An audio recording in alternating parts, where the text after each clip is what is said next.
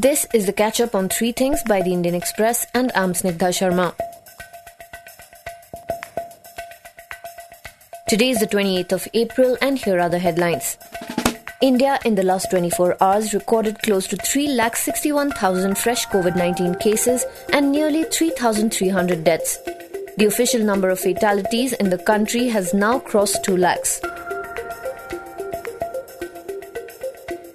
CEO of the Serum Institute of India, Adar Poonawalla, today said that his firm has decided to reduce the price of its anti-COVID vaccine, Covishield, to the states from 400 rupees to 300 rupees per dose as a philanthropic gesture.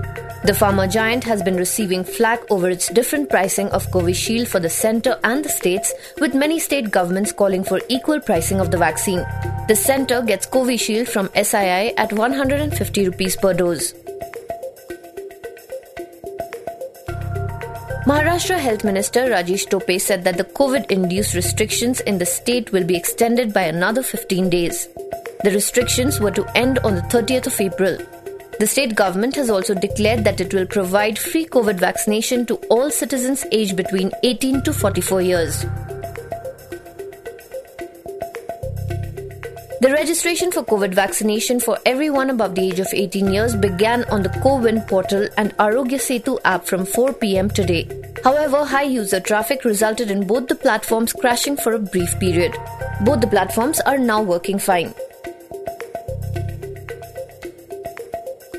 The Air Chief Marshal RKS Bhadauria today briefed the Prime Minister Narendra Modi that a dedicated COVID cell has been set up by the Indian Air Force to ensure faster coordination with different ministries and agencies on pandemic-related operations. He also said that the Indian Air Force is in 24/7 readiness of its fleet to meet COVID-19 related requirements across India and overseas. Meanwhile, with the states complaining of vaccine shortage, the centre on Tuesday released data to say that more than 1 crore doses to be administered to the priority groups were available with states, and 86 lakh more will be distributed over the next 3 days. The Election Commission today made it mandatory for all contesting candidates and their polling agents to either test negative for COVID-19 or show proof of having received both the doses of vaccines to enter the counting centres on 2nd of May. This was a catch-up on 3 things by the Indian Express.